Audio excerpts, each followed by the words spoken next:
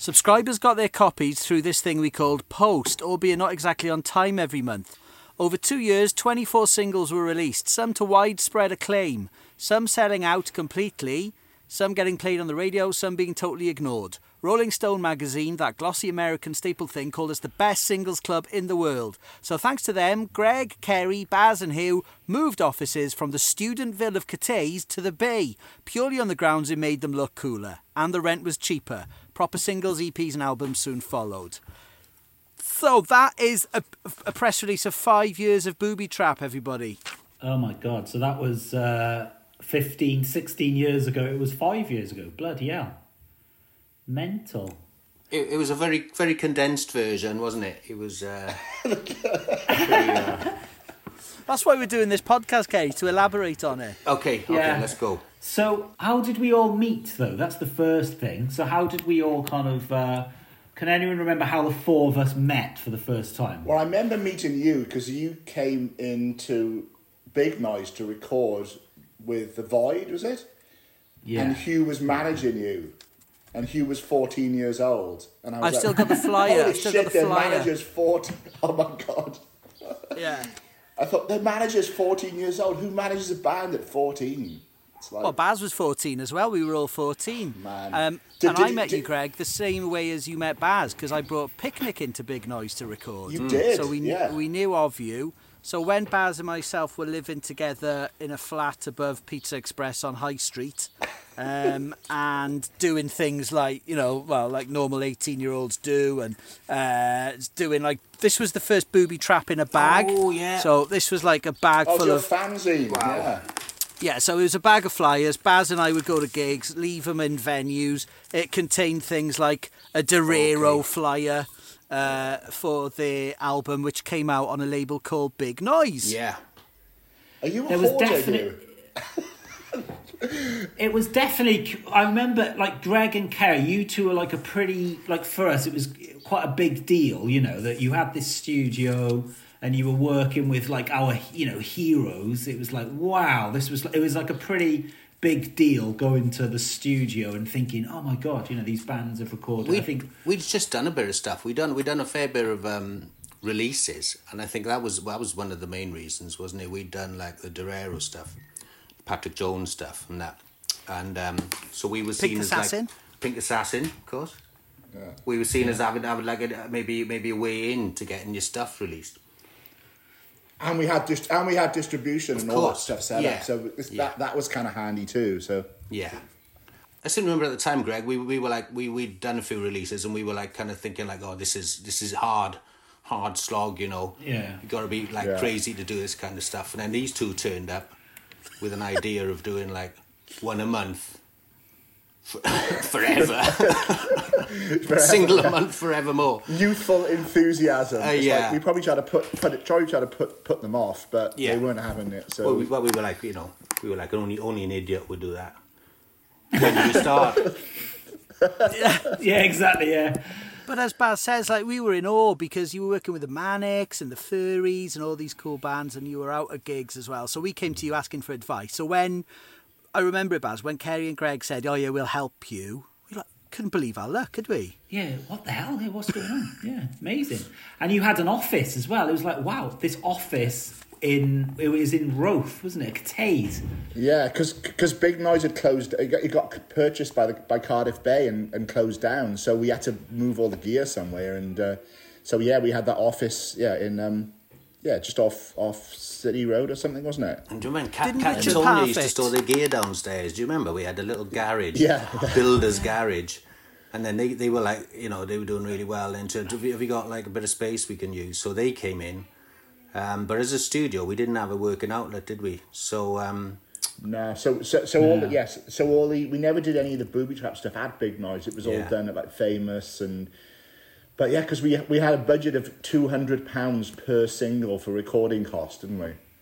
We did. So can you remember? It was the summer 2000. I think that's when it was born. Because I remember the Boobytrap gig, the Murray the Hump gig was like maybe May 2000. When was the first Boobytrap gig in Jesus. Club of Bond? You'll have the flyer. Yes, that's right. Yeah, so that was the first, and I remember going there with you, Hugh, and that's where, wow, this band called Murray the Hump kind of. Who else was on that bill? Was it Jeff? It just says Boobytrap presents Murray the Hump Club of Bond. It was May 26th in the year 2000, and then the next flyer is them at club with Rising Damp, who were designers in Cardiff. Because me and Baz did the Big in Japan night with them at the of course, at the Model Inn. But there was tying with those gigs. Murray the Hump supported a band called Hefner as well, and basically there was a label in Oxford called Shifty Disco, and they were releasing the Murray the Hump single.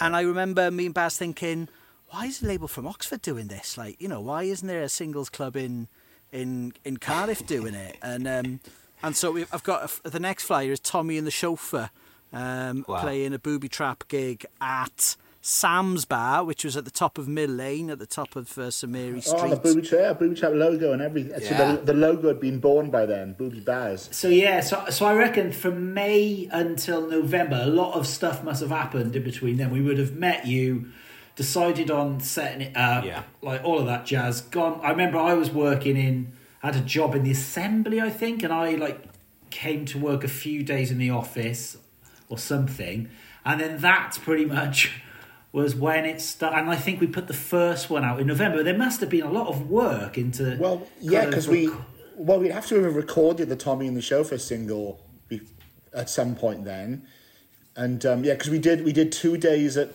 Famous doing that, and I remember because their drummer wasn't available, so I ended up playing drums on the single as well. Of course you did. As well as producing it. It was like get in there. So it was all hands on deck, and we'd have done the designs for and figured out how to do the sleeves and all that multiple sleeve thing where we it was quite well organised considering. It's probably worth pointing out at this point that it was a CD singles club. For any younger podcast listeners listening to this, streaming didn't exist. If you wanted to own it, you had to go to the shop and spend £4 or something on a CD single, or, which is what we did, get it through the post. So people would subscribe. Did we do that from the off, Kerry? Yeah. Yeah, I think so. Yeah, I think subscriptions were there from the first month. Yeah, but it was also like the idea. I think your idea initially was that we would have 1,000. It would be 1,000 copies each month, and we would have 1,000 subscribers. So those are the guys who would get this limited thing. Obviously, we didn't quite get 1,000 subscribers. Some way off that. So we ended up with a fair amount of copies that we could send to shops. It's pretty interesting that we were doing subscription models that early on, that 20 years ago. We were pioneers. It's called SAS. Pioneers, isn't it? So that first release would have come out in November, but we actually were we had a plugger, we had a PR person, because the first one smashed it, didn't it? The first one got to number 2. Tommy and the Chauffeur got to number 2 in the indie charts, which did. That's quite good for a first ever release. We all thought it was going to be easy, didn't we, Ian? We was like, this is that went all right. I suppose it was the start of a new millennium as well. I hadn't thought about this before, but the year 2000, obviously we were living in it, but looking back, it was there was an optimism in the air, I think, wasn't there? So having Tommy and the Chauffeur go to number 2 in the indie charts and selling it really well and getting loads of press, as you say, it was of course, why wouldn't it be? That's how I remember thinking that. Yeah, of course it's number 2. Yeah. Also, because it was it was on after all those Welsh bands had broken through and there was an acceptance that Wales was a place where really good music could come from. I think if we'd have done it 10 years earlier, it would have been a much harder ask. And I think that just being on at the end of all that sort of really big, sort of important time for Welsh music kind of helped that people were looking at what we were doing there. Didn't we put a Boobytrap gig in Chapter then in December? Because I think that's when I met Martin Carr for the first time. Right. Wasn't there a gig in Chapter? Is that where you had the argument with Justin Hawkins in the toilets? I don't know. No, that was at the Point. There was the Darkness gig at the Point. Yeah. Yeah, Did I? slightly later. Yeah. I had a lot of arguments with people actually during the Boobytrap. I always remember Bradfield saying to me, "That Bazzy's a feisty little bastard, isn't he?" Yeah. He actually said that to me recently. I was like, yeah, okay, mate, I was young. Just give me a break. Do you know what I think with that first one as well? I just want to say that Tommy and the Chauffeur single was a really good single, wasn't it? And it was, I think it surprised a lot of people, and that helped like propel the whole thing. I think. Do you remember? Because obviously we got interest from one of the labels and stuff. Got a little bit of finance towards doing later issues. Whereas we would have probably struggled a bit more, I think, if that hadn't come in. But Tom and the Chauffeur kind of set us up. XFM came on board as well, didn't they? And playlisted it and stuff. Pluggers and stuff. Yeah, we kind of... Because the funding really, that was... Obviously, you, Greg, were instrumental in that, really, weren't you? But that was quite crazy. That was like the snowball effect. It felt like, the first single goes in at number 2, and suddenly we're like getting interest from labels. We've got distribution. It's called... I just try... product market fit. I just thought, because there was... It had caused so much of a stir, the Tommy and the Chauffeur single, why not go and see if we can get some finance, and who better to go... Because I've been working on the Manics... I've been working on Know Your Enemy for the Manics, so I thought, Malcolm... Like, today the thought of just calling up and going to see Rob Stringer seems bizarre, because he now runs Sony worldwide, doesn't he? So... I'll just go and see Rob. So I just made an appointment, went to see him, said, can we have some money? And he said yes. I mean, literally, it was like a 5-minute meeting. And I came out, I was a bit shell-shocked and thinking, oh my God, it's like, we just got some money for the label.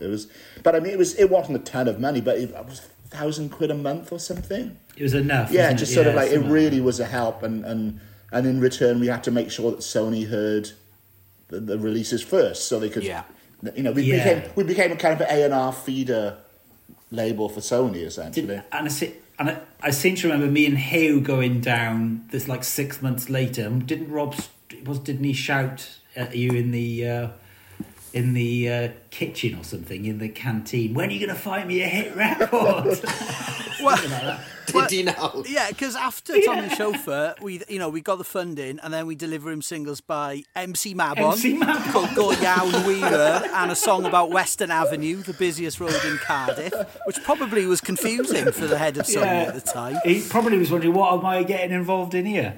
Yeah, but again, great. El Goodo, Dorero, and I suppose doing Dorero's single, it was kind of a no-brainer because of Kerry and yours, Greg's, like relationship with them since Big Noise.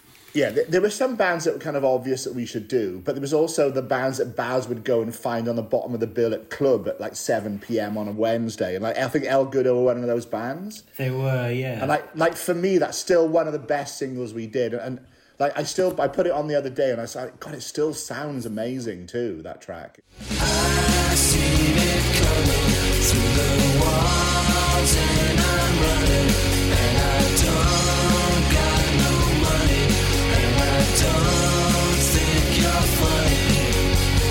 I need some loving because you are my honey. Oh yeah. That's their best stuff as well. They peaked really there. It was just, absolutely...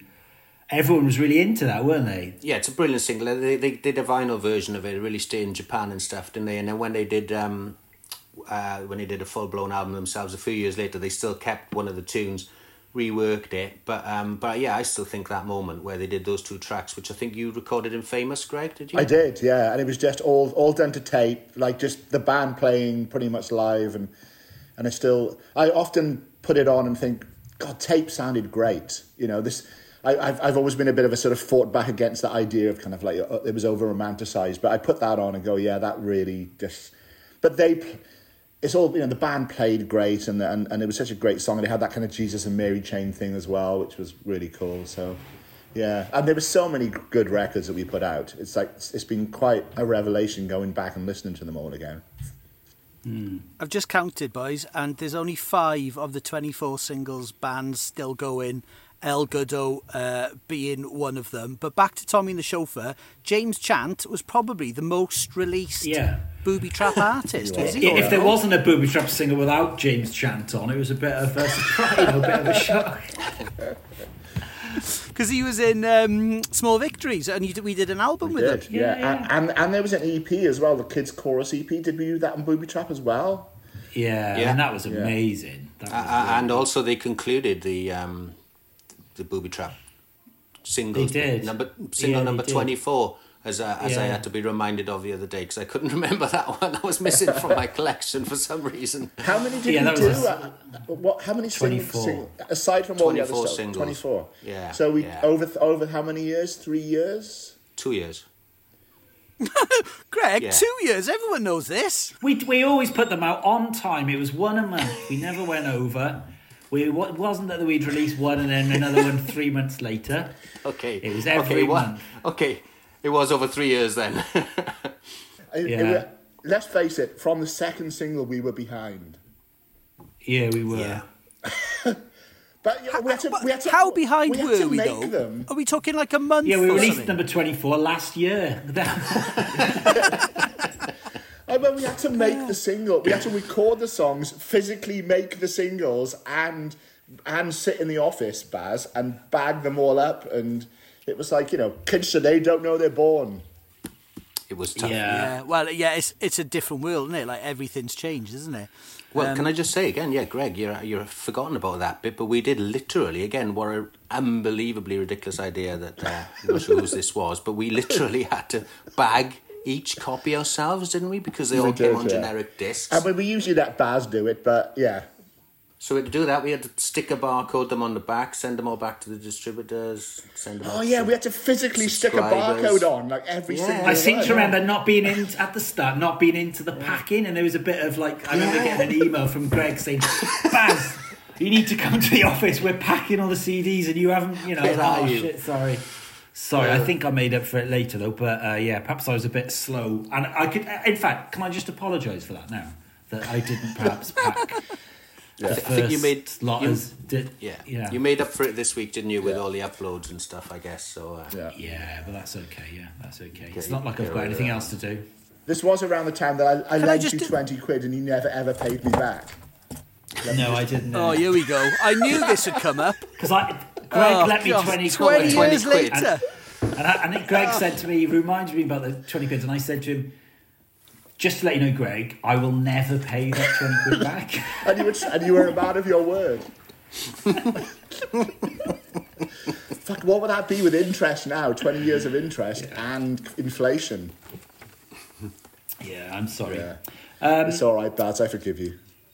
It's okay. So I guess it was 2001. We were rocking. We'd released El Goodo, and then what's the Dorero single? Obviously, bit of a backstory there, as in you guys had released them through Big Noise previously, and they were at their peak at this point as well. They were very popular.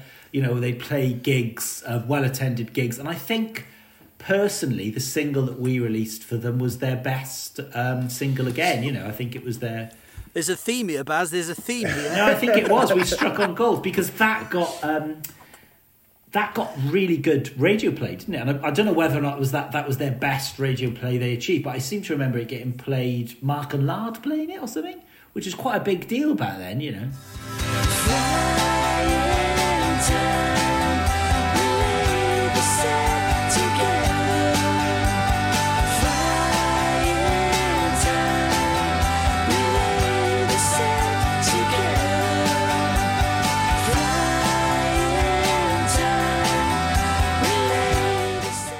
So I remember they did a gig with in Club Bark, and John Peel was down to see them. It was part of might have been the Music Week thing that was done that year. The Radio 1 so it was thing. a really packed gig, and he was watching them at the front, and they were playing that song and stuff. And Aerial Anger was that single, wasn't it? But yeah, it was probably a little bit different to the other acts, because I think the idea of the label, and certainly, like say, when you're talking about what Rob's interest was in the label, was for it to be new acts, wasn't it? That was what we were trying to do. But of course, debut singles ideally, and this wasn't. This was our first one, which wasn't a debut single, if you know what I mean. But I think it was justified. And not the last. Not the last, yeah. But it's justified because it was really good, and they were in a good place at the time, and obviously he was there, and they did these songs especially for the single, not songs off an album, if you see what I mean, stuff like that. But yeah, I think that was always the idea, wasn't it? Just fresh new singles. Same with the follow-up then, which was what? Zabriskie? Zabriskie, yeah, man. Zabriskie. Now, that is their best single yeah. to date. I agree with that, absolutely. I remember going to watch Zabriskie play in Amsterdam with Martin Carr, and we were in the dressing room before, and Matthew Durbridge, just what a legend, we were playing the piano bit from, Freedom of the Highway, and Huey from the Fun of... Do you remember? They were in the dressing room next door, Huey from the Fun Loving Criminals or something, and it was quite an amazing kind of thing to watch, because that was just such a good song. They played the... we put them on, didn't we? A chapter, I think, on the MC Mabon release, supporting Mabon. Yeah. We saw them, and that's the first time we'd heard that song. It was a new song, and Matthew was sitting down doing the keyboard part, and it wasn't he, rather than being stood up and stuff. And we all kind of said the same thing, like, that's the one we'll try and get. Let's release that. Yeah.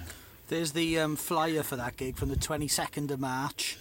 Wow. I've got the full colour expensive version and the photocopy black and white version.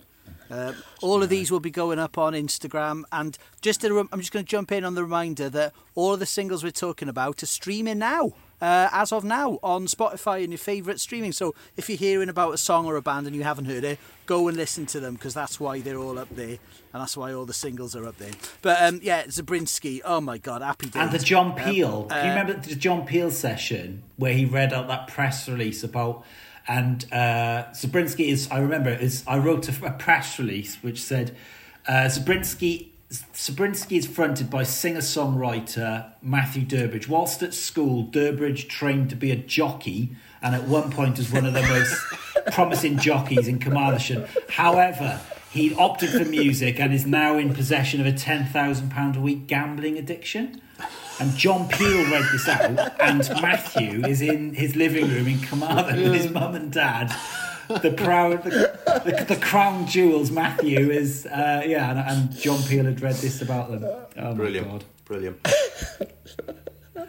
Amazing. I remember Kerry had John Peel's home address from the Big Noise Day, so you could post him singles straight away. I went there later on as well, visited him there and stuff, and... which was an amazing thing. What, with singles? Well, no.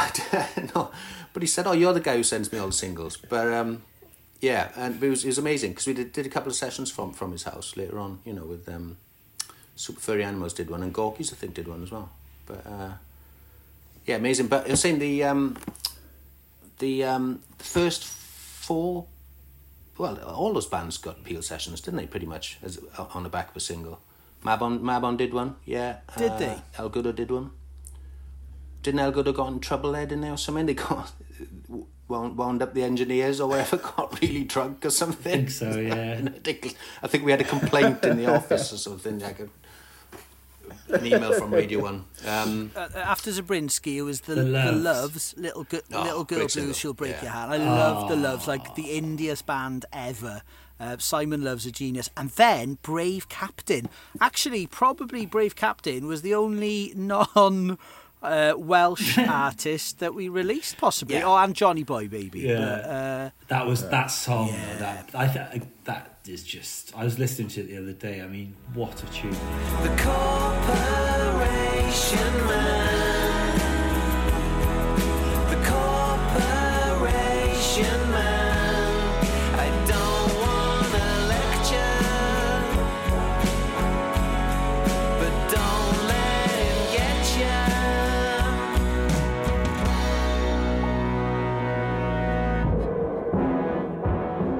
And I don't know how long he had that song for, but that is just...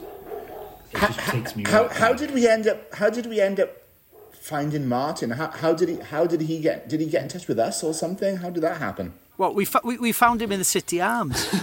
And then we just hung around with him every night for 5 months. Asking for stories about the Boo Radleys and Oasis. Yeah, go on, Martin. Tell me another Oasis story.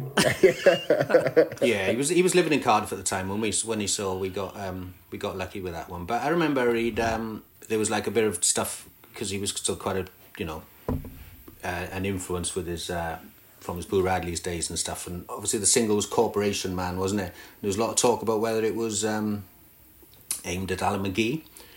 And do you remember we had a press officer who was really keen to sort of like go with that angle, and he said I can get a lot of like stuff for you here, you know, a lot of leverage here if you tell it. But Martin was like not having it at all, you know, like no, sir, I'm not telling you what it's about, but you know, so we'll have to. Didn't we have to get permission to use the sample on there as well?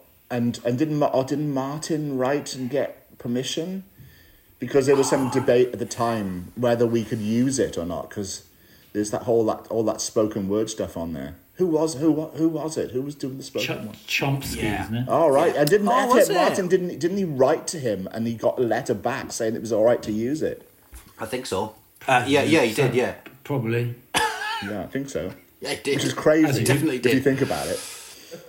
But I remember being at a Furries gig, and again, Rob Stringer was there, and I was saying, "Oh, what do you think of the Brave Captain was released?" And he was saying, "Yes, it's good, but this isn't the idea." He said, "I know Martin can write good songs."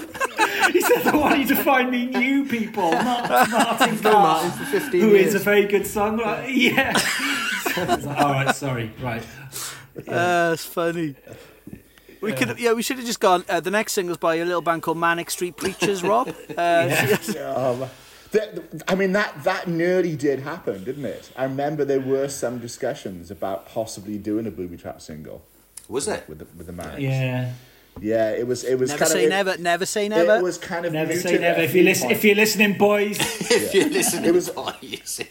It was probably just 4 or 5 beers down at the Welsh Club, you know? It's like, I'm sure it was never really going to happen, but it was definitely talked about in between kind of drunken nights out and curries and all kinds of stuff, yeah. Oh well, yeah.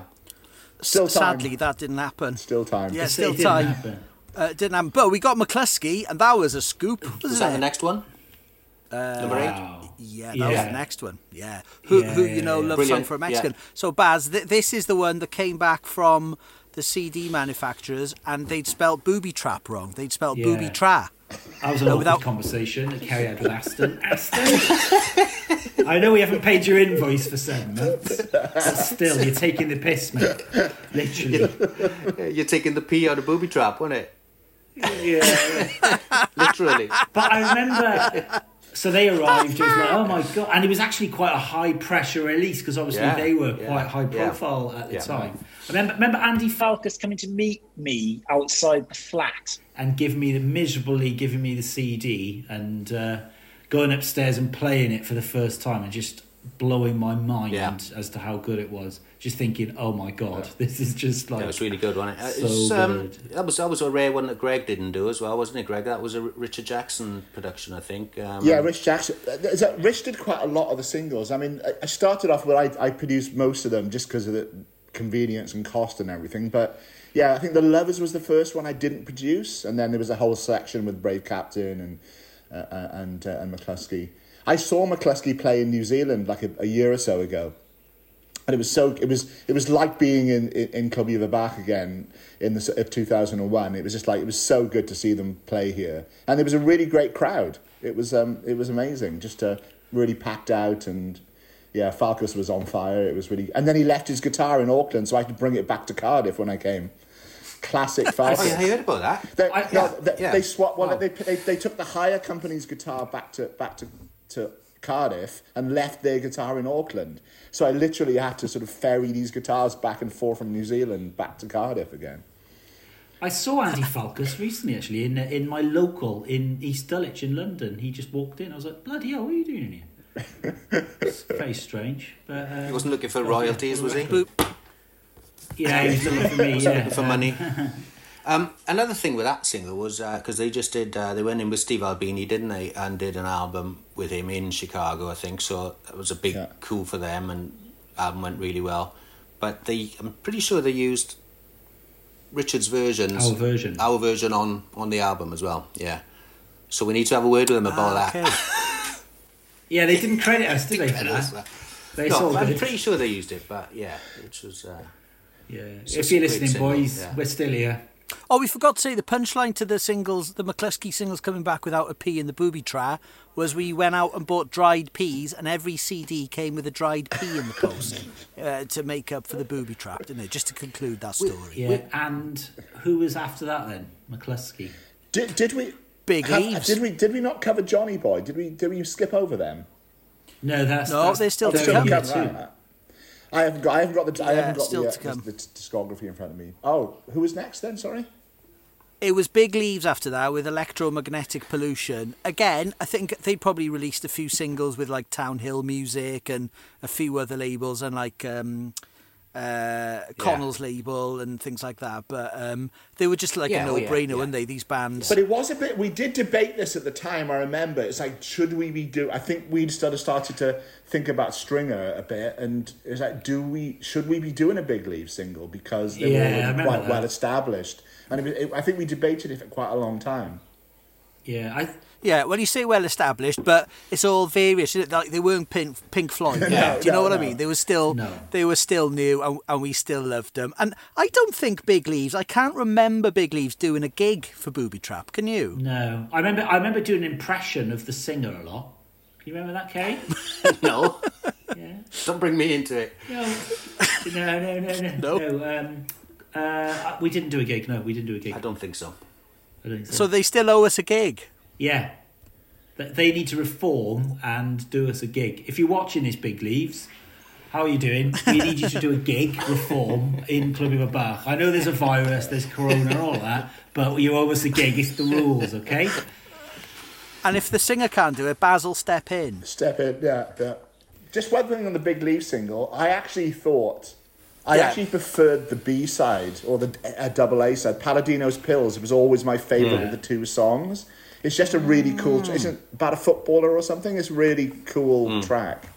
Yeah, it's... And when I listened to it the other day, it was like, you know, I liked Electromagnetic Pollution, but there's something really cool about Palladino's Pills. It's a cool song. No, it's great, isn't it? Because it's funny, because it's 2 songs per CD, and looking back at it now, I think at the time, I thought a singles club was quite throwaway. It's like, it's going to be one a month for for years and years and years. So we can be quite... But of course, it wasn't throwaway because the singles club only lasted for 2 years. So every release, obviously everyone was hugely important. But there was a sense with the singles club that, it was quite... Yay, another single, woohoo! What's going to be next? Yay, it's Big Leaves, it's like lots of fun, and it's like Cubare's Brave Captain. But I suppose that came with downloads, didn't it? Like 10 years later, with streams and with like instant grat tracks. It's like, single. That was the real kind of really quick culture. We weren't quite there with the singles club. Do you know what I mean? Or not? I'm not sure. Do you know what he means? I don't know who's going on, yeah. Let's move on. because Cubare. Yeah. I agree with you, Hugh. I think it was definitely how we felt about at the time is much different to how we look back at it in retrospect, because it was meant to go on forever. Yeah, we couldn't have carried that on forever. Jesus Christ. Well, we couldn't because Greg moved to New Zealand, exactly, so it wouldn't have been possible. Greg, where are you? So Cubare, I have to admit, I think this is one of my favourite singles. I really do think that we struck gold with. I don't know. I have no idea what they did afterwards, or if they. But that single, it was a bit of a weird one, wasn't it? It was a bit of a sort of like it came and went a bit. Like you know what I mean? They weren't like part of like they weren't mates of ours and stuff, and it kind of came in. They were Swansea, weren't they? From Swansea, and did a great single and then disappeared again. Or am I wrong? Yeah, because they'd done a few sessions at Big. We knew them from doing some sessions at Big Noise. They'd been in a few times and done some Big Noise sessions. Right, okay, yeah. While we still had the studio, yeah. And I think that's how we knew about them. Yeah. But it's a great single, isn't it? Yeah, and it gave us the title for the album, didn't it? For the compilation album. Yeah, Boobytrap's. It's called Punk's Not Dead, It Just Sucks Now. Yeah. God, when did we start thinking that we were going to release that album then? The compilation of the first year's singles. I think it might have been your idea, Ken. Was it? I don't know about that. It's a beautiful looking CD, I have to there we say. are, look at that. Multicoloured, it's really Yeah, nice. Yeah. I've got loads of these if anybody wants one. I've got loads as well. Have you really? Who did all the design stuff? Because it does all the packaging and the whole idea behind Rise and it. Damp. Yeah, it was really Rise and Damp. It Yeah. still looks great. Yeah, it still From looks the great. very beginning they did it. Yeah, it did some really great But stuff. one thing we haven't mentioned is the BoobyNet website. So we were like, there wasn't that many websites that existed at the time. It was like, and we had this amazing website with a message board on it. Can you remember the BoobyNet message board? Wow. It was just hilarious. All the bands arguing. And can anyone remember the fish tank story? What was the fish tank story? You can't remember? I don't I don't remember. remember. A guy came up to me in a pub and said, they're slagging me off on your message board. A guy called Ben and a singer-songwriter had seen that I'm in the pub with a girl. He'd seen that is all kicking off. Everyone's slagging him off on the BoobyNet message board. And he said, what I'm going to do now is I'm going to pick you up and I'm going to put your head through the fish tank. And I was like, well, how are you going to do that then? Because it's quite a big, thick fish tank, And then he got dragged away. And then there was this big thing on the message board. How would you get Baz's head into a fish tank? And it was always it was crazy. Brilliant. I remember that now. That's what the internet was invented for, isn't it, basically? It was the gift they kept on giving. Just like hundreds of responses. Yeah, what you could do. I remember it was really cliquey, wasn't it? It was really like Cardiff centric. Like it's like, oh my god, I saw so and so at Twisted by Design in Dempsey's on Friday. It was like really like really localised, wasn't it? I think the message board, which wasn't what we wanted to do with the label, was it? We wanted to take these bands around the world, and we just bred a whole generation of internet trolls on it. Yeah. Yeah. Do you want to know who we thanked in this singles club Go on, then. sleeve notes? Or who didn't we thank? Chris McDonough. Who's Chris McDonough? He's the first person. Who's Chris? Don't know. Chris from the Darling Buds. He was a master. I was going to say, engineer. yeah, he was from Le Mans Studio in Newport. Yeah, he used to be in the Darling Buds. Yeah. Yeah. Okay. Andy Edwards, Rich Jackson, John Rostra, Noel Gardner, Rob Stringer and Sony UK, Guitar Club, Emir Angst Music, Rob Ash, Craig Tarrant Zinc Splash, Jason Too Pure, Mark Wichita, Spike John and Ross aka Rising Damp, The Bard, Stuart Bridgman, John Pullman, Aston Key, Adam Walton, John Peel, Anita Kamath, Steve Lamack, Connell Dodds, Pawb and Angst, Gareth Ryan and Shellshock, Radiohead & Co, Nick Moore, MTH, I think that must be Murray the Hump, Complete Control Music, Famous Studios, Loco Studios, T-Droog Studios, Imtech Studios, and all the bands who appear on this compilation. Monkey Beers all round. That's who we That thanked. was Kerry's line, that wasn't That's it? a lot of people. We had a lot of people to thank. But that's what was nice looking back at Boobytrap, especially looking back 20 years later like we do now, is like the memories, obviously the gigs, but also like the community of the music scene in, not just in Cardiff, but across all of Wales. Like there was a lot of like little festivals like Miri Mad Dog and the Eisteddfods, of course. And there was, Greg and Kerry knew like the Furries and, there's like and the Manics. So there was a real comradeship, I think, in the music scene. Don't you think? I thought it was great. It was a really good time. It was a really, having been around in sort of, around Cardiff since the mid '80s. It was the most exciting time for me for music in Wales. It was like there was a confidence because we had success, and there was a really good infrastructure. Lots of people setting up labels, and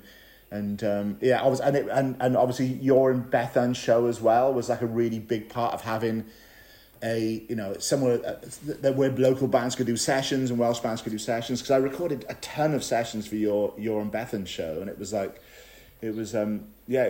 just felt like a really vibrant time, and it was fun, and we all drank a lot, and we went out a lot, and it was I have really fond memories of that period. It was a really good time, and I was really, really fat as well. So I must have been enjoying it. Like somebody sent me a photo recently of me standing by the bar at club, and I'm really, really fat. Like I must have just been eating and drinking like masses of stuff every night of the week. It was good times. Bon I vivant. think that's because I think the main reason for that, Greg, was because we used to keep you in the studio, didn't we? We just used to lock you in the studio till you finished recording the sessions and just go and bring you big bags of crisps and stuff. Yeah, and or stop at Pizza Chick on Pizza Chick on the way home. On the way home. Is it still there? Is it still there? It is there. Pizza and fried chicken pizza and fried chicken at 1 a.m. Funnily enough, I was there quite recently, but it's we used to lock you in there and finish the session. Say hi to the cockroaches for me. Yeah. Wasn't Greg's catchphrase though? I'll have a so-and-so sandwich, easy on the mayo. Wasn't that your catchphrase for a bit, Greg? With a Diet Coke. Yeah, with a Diet Coke. No, this was the new Greg. This is when Greg got healthy. That's what he used to say. Yeah, but I preferred. Yeah, I think you were better when you were like, it was out. When I was fat. Yeah, when I was punching in the weightier divisions. You're looking good, Greg. Looking good. Wow. Good times. Yeah. Good times. You are looking good. It was great. It was great here. It was a really amazing time, and good time in my life. That.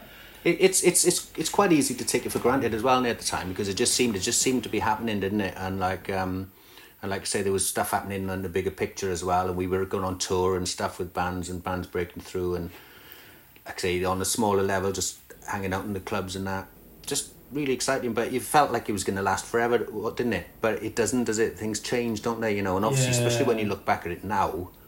And it's I used to love the gig nights when we used to put on the gigs carrying, because obviously you had Annie who was very little, so you'd it was like I couldn't relate to it. I've got obviously kids now, but that you'd come at 8 o'clock and come and meet me. And it was like you were just so excited to be out, you were like, yes! What, to get out of the house, you mean? Yeah. And and the doorman at club, and he'd always arrive, and the doorman at club would be like, all right, and you're like really organised, and this is the guest list, this is how I want it to be. And I always just wonder then the state of us leaving at 3 o'clock. They must be wondering, how on earth can you go from this, and you particularly, Kerry, we used to, because we had the flat around the corner, so every gig we'd get cases of booze back to the flat to party. It was just absolutely, and every band passing through Cardiff would come to the flat. So I don't know who we had in that flat, Hugh, but I think there was some quite well-known artists. I remember the Webb brothers, Jimmy Webb's sons, pissing on our carpet one night. So I remember walking into the living room and one of the Webb brothers was just having a piss in the middle of the landing. But happy. They were happy days. I found another flyer, Baz, and it says the monthly booby gigs where we launch each release have been messy, colourful affairs permeated with lots of clapping. Getting non-DJs to DJ is a Boobytrap speciality, as is staggering about drunk. That was printed on an expensive flyer. Unashamedly. That's on the flyer. I remember with on the nights out at club, me and Kerry had a cab account that was a Tayo from Big Noise. Oh God, remember that? And then like a few days later, Kerry would phone me up.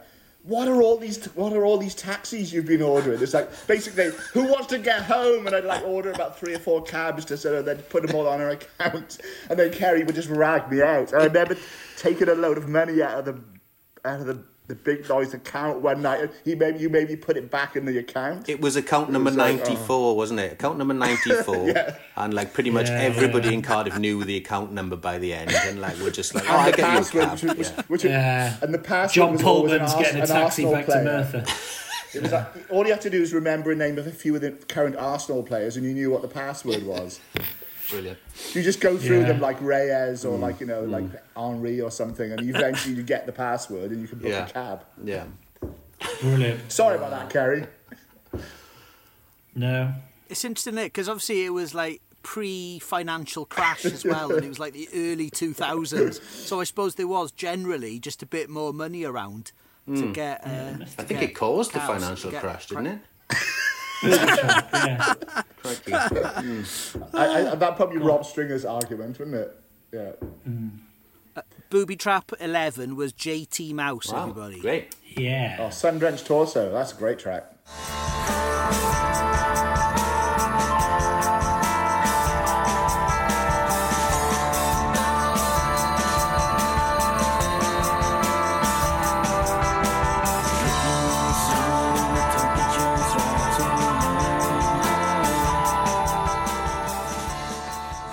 going strong as well, isn't he, John Mouse? Still releasing brilliant records. Talented guy, yeah, absolutely. And they had a couple of other sort of... who was in his band at the time? A couple of other Mavericks, wasn't it? The Spencer drummer and McGarry? stuff. Spencer was playing drums, I think, Sweet Baboo, maybe? Sweet Baboo Sweet was in Baboo the might band. have been. Yeah, I think he Yeah. was. 'Cause we were meant to Right in release the a early Sweet days. Baboo release a few years later, and why didn't happen? And Mike from Zabriskie, maybe?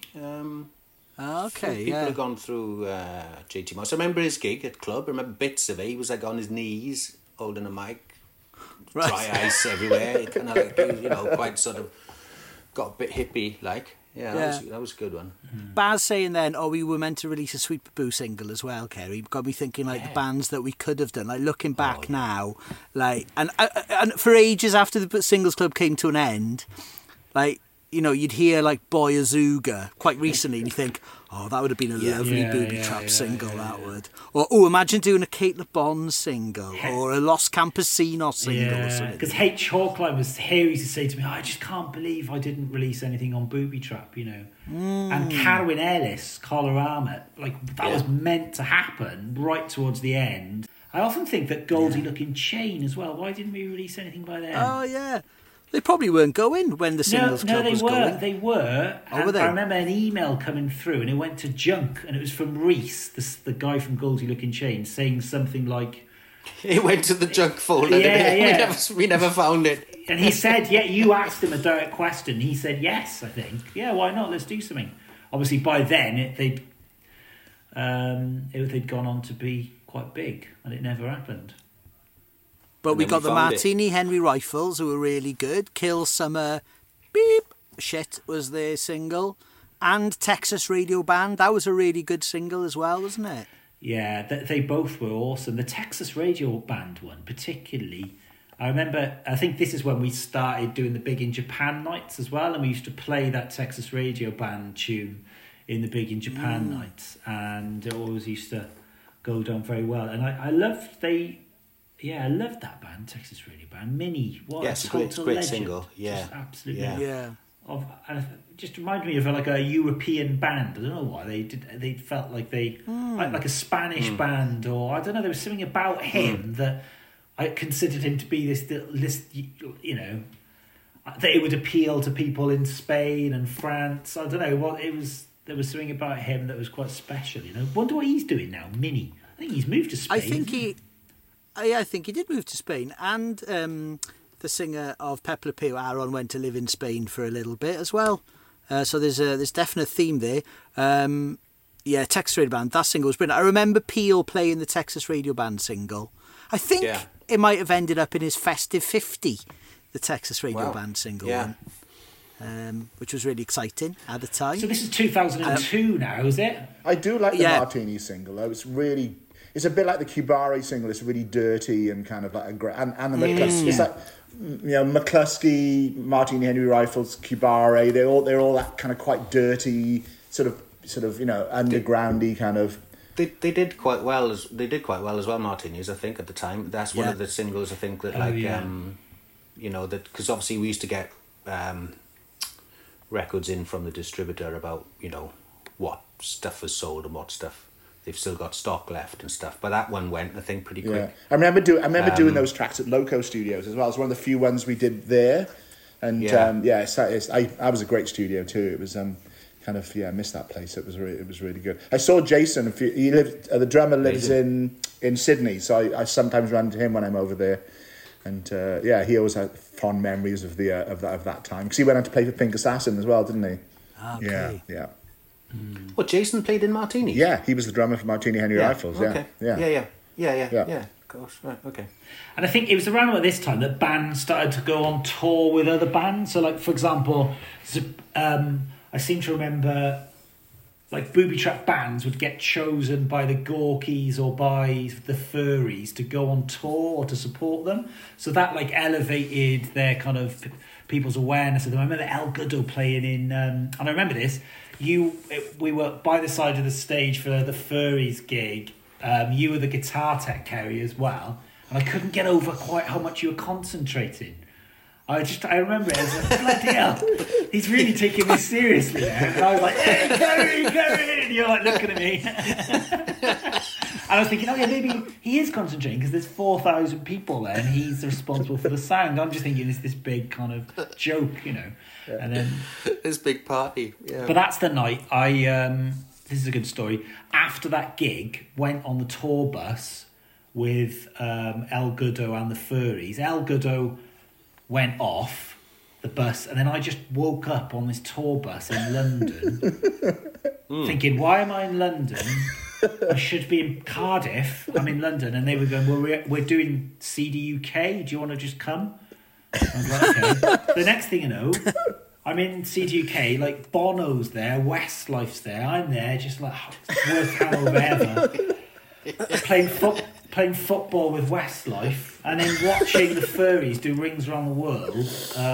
Just stood, like, watching them, just totally kind of half happy, half horrified with what was happening. And Anton Deck and Cat Deely, and then I got the train on, and what was all that about? And I saw Guitar Price in the summer, and that was one of the first things he said. He was just he was literally one of the funniest experiences of his life. Yeah. That's a good story. That's a good one. Yeah. I'd forgotten about that. Wow. That's funny. Imagine waking up at CD UK. That's absolutely brilliant. That's brilliant. Like a dream. Some crazy dream. Yeah. I did see the UK once. I did maybe more than once in disguise with Super Furries. Probably not disguise. Probably dressed as a Yeti or something. Yeah, playing timpanis. Yeah. Or I found the flyer for the second Boobytrap birthday party. It says I am too, and it says we've been called the best label in the world by Rolling Stone magazine, which happened.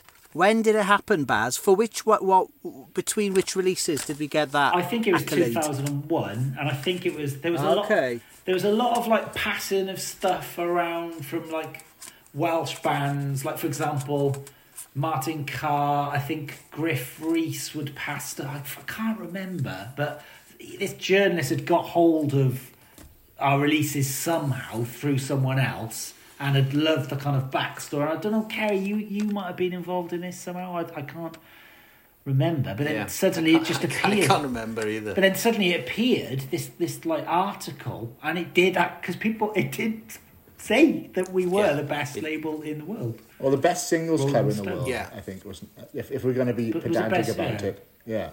But let's just say best label in the world. No, it said singles club label. It's so random. Yeah. It's crazy. But we dined out on it, didn't we? Yeah.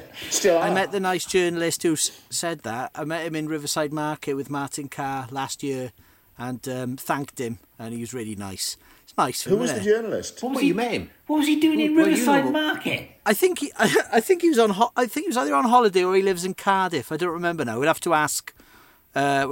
Brave Captain. But that definitely happened. That might explain it then. Yeah, I don't know. I'm not sure.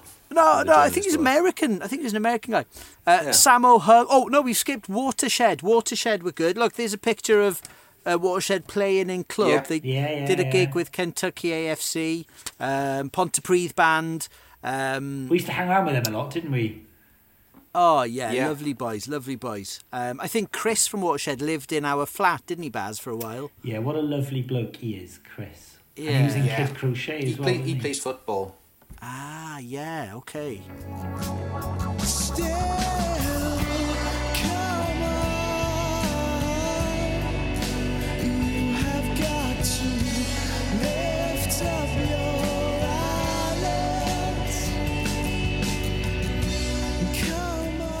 I think he plays a bit of five-a-side football. I see him sometimes down at the training ground by Cardiff City there, keeping in shape. Okay. Yeah. What? Yeah. What are you doing, Kerry? There, having a COVID jab? No, there's a McDonald's close by. He's just getting his. There's a casino down there. Yeah. Yeah. Yeah, something like that. Just pop into Asda's. Yeah. Oh, but there is a COVID testing by Cardiff City, isn't there, Kerry? It's the one, the one there, the Dome. I often see him. I haven't spoke to him down there, but my boy's down there. He plays football training, and sometimes they would come up afterwards. Him and his lot. I think Falcus used to play a bit down there as well from McCluskey. Through the old... Boobytrap band. the old musos. Well, let's face it. Who isn't an ex Boobytrap band? You can go anywhere in Cardiff this summer. Yeah, it's true. Most of Cardiff. Sammo Hung, there was a lot of people in Sammo Hung. Gemma Roper was the singer. They were brilliant. Yeah, they were brilliant. And they were really... They kind of fit in with like Martinis and McCluskey and Cubare, didn't they? They were like grittier and... Another Richard Jackson production, that one. Right. Yeah. Like hipster journalists in the NME liked them. I did all the kind of airy-fairy shit, and Rich did all the really sort of hard-hitting shit. It was like, I think that seemed to be the demarcation on the, all the sort of slightly hippie. Yeah, kind of, probably not intentionally though. I don't quite know how that would have worked out like that. But you're right. Yes. I think just all the grittier bands gravitated towards Rich really. Although I did do the Martini single. Yeah. But and Richard, he's always been really good at that kind of like, because he was in Nova Novocaine, wasn't he? And he was like, he's and I met him when he was first doing Fly Screen back in the day. And, of course. He's... okay. Yeah. It's like Newport grit. Yeah, it's a good man, Richard Jackson. Yeah, brilliant. Yeah. He'd come to every Boobytrap gig, I think, wouldn't he? Well, he used to come to our flat a lot here, and I remember once watching the entire, for 3 or 4 days, watching Wimbledon with him. Let's just watch Wimbledon for 3 or 4 days. We just watched Those were the whole days. thing. Yeah. I think if there was a beer there, Rich was quite content. Yeah. A simple man. I remember having a simple chat with him needs. once. Rich and I were costing up once on the back of like a napkin. Would it be cheaper to live in the Holiday Inn than rent a flat? I think we could worked out that it was like only like a tenner more a day or something. By the time you saved, bills and rent and stuff, might as well live in the Holiday Inn. But didn't. Happy days. Vanities then. Now, the Vanities were probably like the most 80s kind of electro band that we released on Boobytrap, weren't they? It's one of Baz's calls is Vanities, I reckon, if I remember rightly. There was probably a bit of contention at the time. Yeah, I can't remember. It was like definitely controversial, wasn't it? I think I just found it very funny. I think I just found it so funny that I thought we had to release it. You see, that's interesting because you didn't find the darkness funny, which is interesting. Yeah. It's because you had a ruckus with Justin Hawkins in the toilets. That's why you didn't find the darkness funny.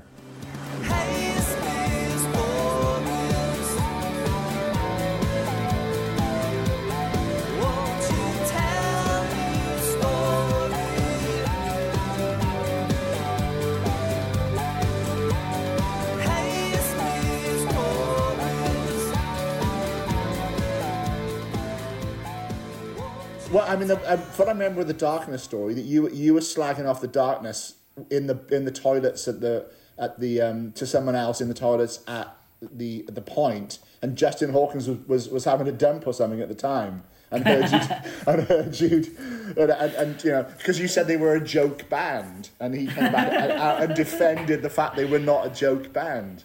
Right. Well, he got the last laugh, didn't he? Well, yeah, winning the Brit Awards, yeah, and it's like, I've just found the CD. There you go, right there. That's the one you were talking about, yeah? Oh, no. So what's the story behind this, Baz? Well, so we did. I remember. Come on, Baz. Go on. So the Vanity's okay, but darkness not. Do you want to defend yourself? So I remember we put a gig on in the Point, and they played, and it was just quite a good gig. It was fun. It was summer, and I think Small Victories were headlining. Maybe, I don't know. And then we got hold of this CD. Whether or not I said in the newspaper thing that the singer gave me the CD. I don't think the singer gave me the CD. I don't know how we got the CD anyway, but we got the CD. We're back in the office and listening to it, and then I think you wanted to release it, didn't you? And I didn't. Yeah, I think so. I mean, if you look, I'll read the 3 tracks out on here. Right? It's Love Is Only a Feeling. Oh no! I Believe in a Thing Called Love, and Love on the Rocks with No Ice. That was the 3 songs. So 3 smashers there with love in the title. That's literally the first 3 singles. But I think that's the first 3 singles, isn't it? On one Why did we suddenly feel Yeah. like the band, that the A&R guy that turned down the Don't tell Rob Beatles? Stringer about that. Don't tell Rob Stringer this. You know, don't tell Rob Stringer. Sorry. Oh, carry on. Yeah, Vanity's not... Oh God! I mean, you can't. Everything can't. I mean, you can't always be. You can't always make the right decisions, and it's like, yeah. I mean, they were bad divisive decisions. anyway because they were the darkness. It's like, Yeah. that's life, Kerry. But we released the Vanities.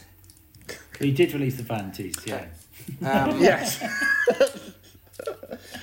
Didn't quite do the numbers. I do really like the Vanity single, though, I gotta say. I do really like it. And I do think, I was probably one of the ones who was pushing for that one, because it was a bit out there at the time, wasn't it? It was like... It was a little it was bit, it was 80s. But, I know there's been a lot of 80s stuff since, but this was like maybe a bit too close to the 80s at the time. I don't think there was a long enough gap between the actual 80s. Yeah. So maybe the Vanity should release more now if they're watching this. They were fun live, weren't they? I remember them playing in the Barfly all the time, one of Johnny Wynn's nights, and I just think it was just a change, wasn't it? Because we were used to bands and stuff, and we just wanted to put out something different. And then we put out Pep Le Pew as the 17th release, and that, I mean, that sums it up, really, doesn't it? So it goes Sammo Hung, the Vanities, Pep Le Pew, like Welsh language, Porth Madog hip hop. Who were really exciting at the time, and like that eclecticism of the label, like obviously it was just what we liked. It was just bands who were playing. It was like just naturally the way it was. But one thing I'm proud of looking back, Boobytrap, is that there's like a lot of Welsh language releases, a lot of English, a lot of English language. It was like it was bilingual, and the bands would play together, and that was like. Typical of the time, wasn't it? Really, there was a lot of people like, as long as they there was never any kind of like agenda for the label. It's just like, what did we fancy doing that month? There was never like, we've got to think of long-term planning for the label. We've got to try and create an identity. It's like, we can just do what we want to do, and that's what was so refreshing about it. I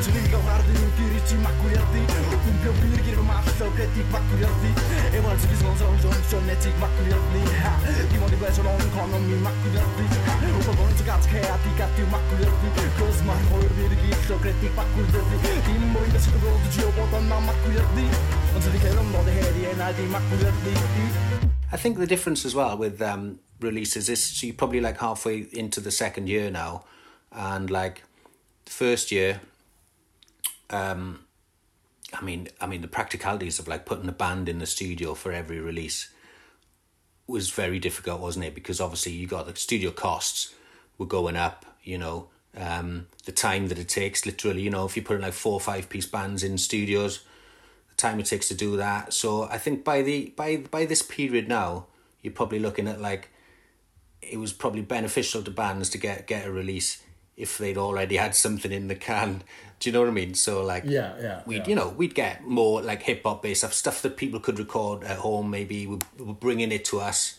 Do you know what I'm saying? And we were putting stuff out more like that than say the first few months where it was literally like putting the bands in the studio, coughing up a load of money to Famous or whatever. But I also remember that, because I was around a lot in the first year, I could just go in the studio with people because I wouldn't charge anything for the label. But I remember getting, because the Manics had put Know Your Enemy out, I was starting to pick, and I got management, I was starting to pick up a lot more work, so I wasn't around as much as well in that second year. That's when I was around more, because then I quit my job and I was like there then, so it's like I was there every day. And when did we move down the Bay? That was quite an interesting move, because we moved to Douglas Buildings where the Super Furry Animals had their studio. It was cool down there. I liked it down and I think that was just... It's great. Do you remember Darren, the t-shirt designer who made the nice designs as well? He had an office. And the costume guy, like the theatre costume fella. Yeah. Also, Dean and Will had a studio in there, so we had loads of fun with them. And I think, we released some of Dean's stuff on the Step in the Left Direction, I think, as well. And obviously, Dean went on to run with the label with me after you lot bailed as well. So, And the web designers on the top floor. What was the name of that? The company who designed some of our stuff as well. They designed a website for us later on, I think, or our logo. Yeah, was it Bait? No. Yeah, something like that. Yeah, there's a lot of cool stuff in there. A lot of studios in there. Still a lot of studios. Yeah, Chrissy in there, Jenkins but, had a studio in there as well, didn't he? Yeah. Is there? Chris was the first person in there, and he kind of got everybody in. He not got everybody. He started the ball rolling, and kind of word of mouth got around, and some of the furries got in, and we got our room for a while, didn't we? But I think it was quite early on. I think we were in there for the first release. No? Oh, right. Oh, I think the famous 20 quid story happened In Cathays. in driving to the bay. And I asked to lend 20 quid from Greg, and he said yes. Didn't you share that office with Richard Parfitt from the 60-foot Dolls? We did the for a bit. original He office? rented a bit of space from us, yeah. Because we just had to find an office when Big Noise got knocked down. So, yeah. But the office we moved to down the bay, the Douglas Buildings one, it didn't have a window, did it? It did, but it was like tucked away. Oh, did it? Yeah. We had like a cabinet in front of it or something. Oh, okay, yeah. I just remember it was cool because we were like all these studios around us, and it was like red bricks, and they were like the offices are still there. Douglas Buildings down in Cardiff Bay. In fact, there's a Boobytrap sticker on the sign now, on the road sign. Oh, can someone take a picture of that when you pass it next? Yeah, I do. I do have one somewhere. Yeah, I'll do that. Yeah. That should be the picture for this podcast that everyone's listening to now. It probably is by now. So back to the releases. Head Test were from Newport. They were good when they head test, although I don't think they lasted that long. Did they head test? Yeah, I think the head test stuff was done as part of the Punky scheme. Remember that when like all this European money started coming into, and there was organisations set up to kind of channel European money into arts funding, and so that Punky scheme would they would pay for studio time. And I remember a few of the things we did, and the head test was one of them. Was they had paid? I think we went to Mono Valley and did that. And it was that was all covered by another organisation. Well, by European money. Remember Europe when we used to get money from Europe, and in the good old days of being a European. And all right, Greg. Yes, I think that fuck, I got the fuck out of there. I'm gone. I'm already left. Yeah, well, good. Have we made clear that Greg lives in New Zealand? Maybe that's we why haven't. he's got For palm purposes of the trees podcast. behind him. I'm in East Dulwich, and Greg's got palm trees behind him. Kerry and I are freezing our asses off in Cardiff. The sleet I did a and Phil snow. Collins and got the fuck out of there. Yeah. Yes, I'm enjoying the New Zealand summer. That's what I'm enjoying. So, Well, good. I'm very happy for you, not the Greg. New Zealand winter's much worse. Yeah, that's all right, Baz. But I'm a lot older than all. As you pointed out in that article. Yeah, I know. Me and Kerry, I didn't the old say people. that. I didn't mean that. And I'm old, and compared to me and Kerry, I'm the old person with me and Kerry. So. Oh, hang on. Are you when you say factual inaccuracies in the Nation Cymru article, do you mean your age? Is that what you're on about? No. I meant the Stringer story where I never remember us all going to Rob Stringer's office. I remember going on my own, being shitting myself because I was going to ask Rob for money. But the Fulham football story is true, though, isn't it? The CD was passed at a Fulham football game. That was true. Luton. It was passed. No, it's Luton. Oh, Yeah, Luton. Was it Luton? Yeah, Luton's his team. Yeah, I think Rob was on the board of Luton Town. That's I think. right. Oh, we can Dave Owens, if you listen to this podcast, will you change the article on the Nation Cymru website about Boobytrap from Fulham to Luton, please? Yeah. Yeah, and also, can you not mention that me and Kerry are old? Yeah. Speak for yourself. Yeah. Kerry's But still a apart baby. from that, it's all true. It's a good article. thanks, Dave. Yeah, it must can be I good. say, Baz, It is a good the article. next release, Keys, Girl Next Door, Listen, the Leaves Are Falling. I think that's Great my single. favourite That Boobytrap is my single. favourite Boobytrap single as well.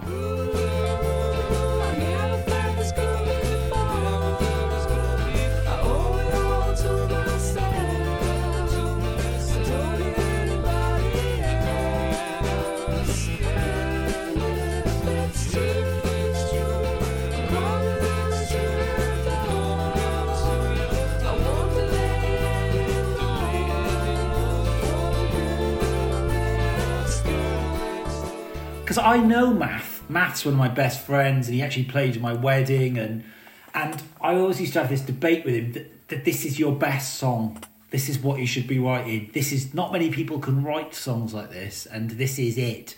And he seemed to. I used to get a bit frustrated that he never used to write his songs after that, like that single, which blatantly it did really well. I think Jonathan Ross played it, didn't he, on his Saturday morning show? It was like a really, really great song. Yeah. And it felt like we were on a bit of, we hit something with this when we released the Keys. There was always, like, for me, turning points, and perhaps like some of us might have been away and then we'd get back together, and like lots of different things were going on with people's. You were away a lot, Kerry, with touring, and then you'd come back, but it just felt like we had this run with the Keys and Johnny Boy, and like I think we kind of finished it quite nicely. It was but that Keys single, man, wow. Yeah, that's brilliant. As is Johnny Boy. Like, Johnny Boy were just a breath of fresh air, weren't they? Did we hear them through the Manics and through you, Greg? Did we? Yeah, because Davo has been on the Manics crew for years, and it's he was the I don't know if you ever heard the legendary story about when he first met Nick Naismith, the Manics keyboard player, and he was quite posh, and Davo's full scouse, and it was like Nick said to Davo, some conversation about where he worked, and David goes, Iceland, and Lord goes, I hear the Reykjavik's beautiful this time of year, and David goes, no, Iceland, frozen fish. The clash of cultures was always quite interesting, that one. But yeah, it was Davo from the Manics crew. It was just, and it's such a brilliant single, and the album's really good. I played on the album Dave Aringa was producing, and it was like every track was brilliant. It's such a unique kind of. Was it just Davo and his girlfriend? Wasn't it? It's Lorraine. She I was speaking to Lorraine earlier on. So I speak to Davo regularly. He's a good friend, because we've done a lot of touring together and stuff. And but at that time, it was a little bit of a hidden thing, the Johnny Boy stuff. He kind of at first he would keep it to himself. We'd be working on this stuff on the road and his headphones and that. But didn't James Bradfield do some work on I think James produced the Boobytrap single. Right. Yeah, he did. Yeah. But also they did a follow-up single called the Shoes Generation one. That Bought More Shoes and You Get What You Deserve, which is just like one of the best singles ever. Unfortunately that wasn't the Boobytrap one, but ours was still pretty brilliant as well. So. Yeah. Johnny Marr said it was his favourite record. A lot of people did. I think it was like a lot of the Enemy writers and stuff had it down as record of the year for that particular year. Again, not ours, the other one, but both great singles. Yeah. People always ask me about Boobytrap. Was it like successful then? People think we made loads of money, and we didn't really make loads of money. But what I always say is, whilst commercially it wasn't like a massive raging success, critically it really was. That's what I always say. Critically, like, it achieved and that's what I'm the fact that very much so. It really was. Like, we used to get amazing reviews by really well thought of journalists in big publications pretty much for every release. Putting the single out was like a celebration in itself. That's why we did the gigs, wasn't it? Like, it was our lives, and like, the gigs in Cardiff and in that community, like getting a Pep Le Pew single out or a Watershed single out or whatever. It was like, oh my God, this is brilliant. I loved looking back. I loved it. Why did we stop it after 2 years? That's what I want to know. I think it was just money, wasn't it? Boring. I think it was more time, because you were getting. Had you got the Radio 1 job by then? Yeah, before. So that was ongoing. Yeah, like work commitments, I suppose. Yeah. I'd started traveling a lot more for production. Like around the time I started coming to New Zealand to work, and I was away a lot. I think Kerry was away a lot. So it was kind of left to Baz to hold the fort. And I think there just comes a point where, you did an amazing job keeping the label going, Baz, for as long as you did. It was like, well, that's what we should say. Like the singles that are now streaming, the 24 singles to date, is only part of. There's another 35 after that, isn't there? Yeah. Yeah, there's albums, there's compilations, there's EPs. But when are you going to put those online? Last week, I just want to say that I had a really busy, very, very busy week last week. I don't know how, it was like literally, I don't know what you guys were doing, but I had a busy week last week and there was a lot of people saying, where are you? And I was nowhere to be found because I was uploading stuff, but it's all good. It's all good. So did you find all the singles? Are there any that are missing on there? Or are they all on? No, I got them all. I bought them basically, a lot of them, and we managed to get. Yeah, I think collectively we got. Because I found a load in the box here, and when I went to sort of like to play them and to upload them, they were still in the sealed bags with the sealed. We used to seal the bag with the barcode, didn't we? Yeah. I had to break the barcodes on them. And I was like, why, these haven't even been opened. They're like virgin singles, you know? It's crazy. I feel like we should definitely mention the last four, because everyone else has been mentioned. Obviously, Transposer, Kid Crochet, Culprit 1, and the last single we released was Small Victories, Go Back to Bed America, which is nice, really, isn't it? Because it goes back to the beginning. They were the first. James Chant in both bands. The Transposer single is a really good single, and that was another one. That was another one we did for the Punky Scheme. Yeah, it was it's very good. Yeah, it was. It's real good. That's Nathaniel Shelley, isn't it? Burke Shelley from Budgie's son. Yeah. Okay. Budgie, the first band I ever saw in Cardiff Castle in 1976. Wow. I didn't know that. Why didn't I know that? Yeah, That bloody good correct. single that was. Like that was when I was listening back, and that really struck me as one of the highlights. Actually, I think. Yeah. Really good. it was a really good. Yeah, that was a really good end run actually, because the Culprit 1 stuff was great as well, because I really liked James's work, and James I liked James's work so much on that single that I got him to remix a Mel C's track that I did for her single. So he did some work for Melanie that, you know, I brought him in because I loved, and I played the Boobytrap single to her management and said I'd like to get this guy to do a remix, and they got him to do a remix of one of the singles I did with her. So, and that came directly out of the Boobytrap single. We should have put a Mel C single out. Hey Rob, we found this new singer-songwriter. But yeah, it was. But James, I loved his work. I thought he did some great work. James Hammond, and Kid Crochet was another James Chant production, wasn't it? As was Small Victories. I think we were running out of skis, Steve. That Kid Crochet was really nice, and it was around the time like the full folktronica stuff was going, like Fortet and all of that, and that kind of fitted into all of that. And then obviously Small Victories. So you went on to release an album by a really good album, Holding On Hopefully. And like it's the Crimea after that. These are all not on this. These aren't streaming yet, but they will be. Loca and Slaver, Kentucky FC, Mau Mau's, Boyfriends, Attack and Defend, the Richard James album, Covey Bach and Tau Shady, loads more. But that Richard James album, Baz, is amazing. Yeah. It's like such a beautiful record. You put some really great, you know. After we all bailed on you, you put some really great records. It's like holding the baby. What's the term? I was just like, okay, Greg. Yeah, well, what happened was after you bailed on me, I teamed up with my mate Dean, who was in the Douglas Building. Douglas Buildings, top guy Dean, and he basically we got another office in the building, and we went for it. We just started signing bands, not just Welsh bands, but bands across the UK. Really, we got distribution with forget who it was now, but we got some awesome distribution, and yeah, Dean, me were just in the office every day.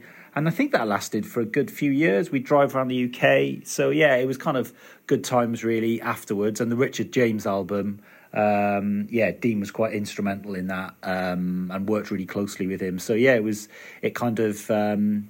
quite chuffed with what happened afterwards as well. And then putting the CDs last week online felt like a strangely familiar experience. Yeah. So it was, yeah. You were always the junior member, Baz, you know, so like... As you pointed out in the article, you know, you were the young ones.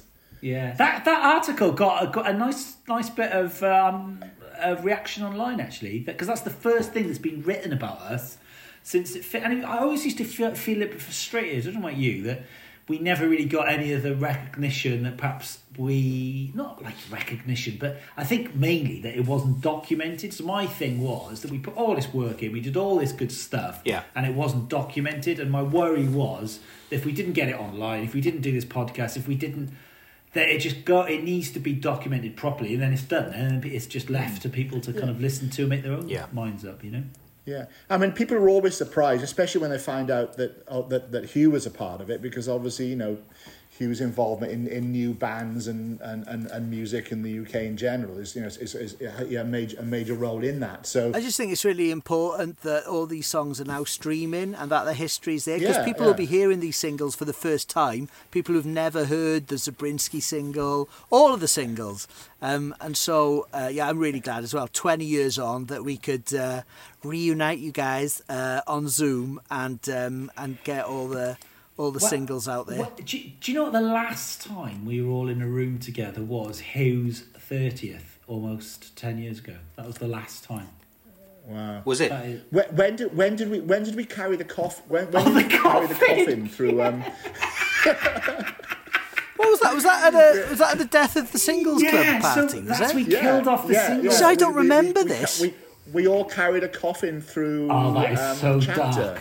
No, in club it was. We carried a coffin. I'd totally forgotten about that. Really. Can we just? Sorry. Sorry, I'm getting excited now. Deep breath. So can we just think about this? So who thought about this? Sounds like a Hale idea to me. I think you're right. I think I'd blocked this out, but I think we did. We found a coffin somewhere. We bought or hired a coffin. Well, from a funeral parlour, presumably. I guess so. Yeah. Didn't we take it downstairs to the bar, Fly? We did. No, I thought it was at Chapter, but I can't. You know, I remember all four of us carrying through the bar with all the sort of like theatre goers and stuff looking at us very strangely. Hello, it fitted in quite well there, didn't it? That's really fucking dark. That's dark. Yeah. That probably the best. So, what's your best? Have you got like a favourite kind of moment that defines it for you? The kind of. No. Okay, right, fine. Right, see you then. What's yours, Greg? What's yours? I mean, obviously, a lot of the things were like they're in the studio with the bands recording some of the singles, recording Freedom of the Highway, or the Tommy and the Chauffeur stuff, and just being in that at the creative side of it was really good fun for me because I always liked that side of it. But just going to the gigs were just amazing. Just going out, getting absolutely trashed, standing around smoking cigarettes when you could still smoke in a bar. It's a different time. And watching all these amazing bands. Yeah, it is a I mean, think how different the world was then. You know, no streaming, no downloads.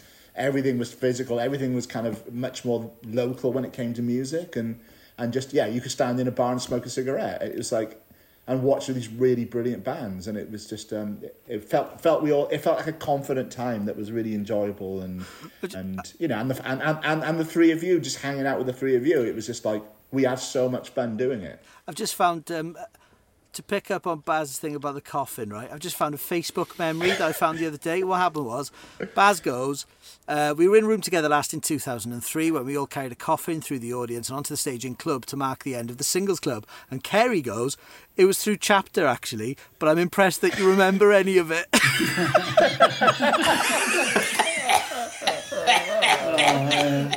We did. If I could just, I have to just go. If I could say, we did have a lot of fun, didn't we? There was lots of laughs, and that's really. Oh my God, yeah, because we didn't know what we were doing. Well, I didn't know what I didn't know what I was doing. You know, you didn't know. You didn't know. So what we were doing. and so me and Kerry knew what we were doing. Yeah. Well, that's what I'm saying. So that's why I want to say thanks to all three of you, really, because it was a laugh, and I'm sure anybody who's been involved with a record label would say that's the best thing about doing it, is that it was fun and that it was about like the records and about the music, and that's like such a lovely memory, and to be able to listen to all the singles again fresh now is just a real treat. So thanks to all of you. Thanks to you. They feel so timeless. Nah, those records. It's like it's a joy to put them on, and they just stand up now as they did back then. Well, apart from the vanities, because it still sounds like it was recorded in 1981. Still sounds 80s. Well, I guess I better get on my day as it's my morning. Yeah. But it's been a real pleasure to chat with all of you and see you all again. And I really hope that I can get back sometime later this year and we can go for an actual beer. Kerry and Baz, if you could stay on the podcast so we can actually record the podcast now, that'd be lovely. Only joking, Greg.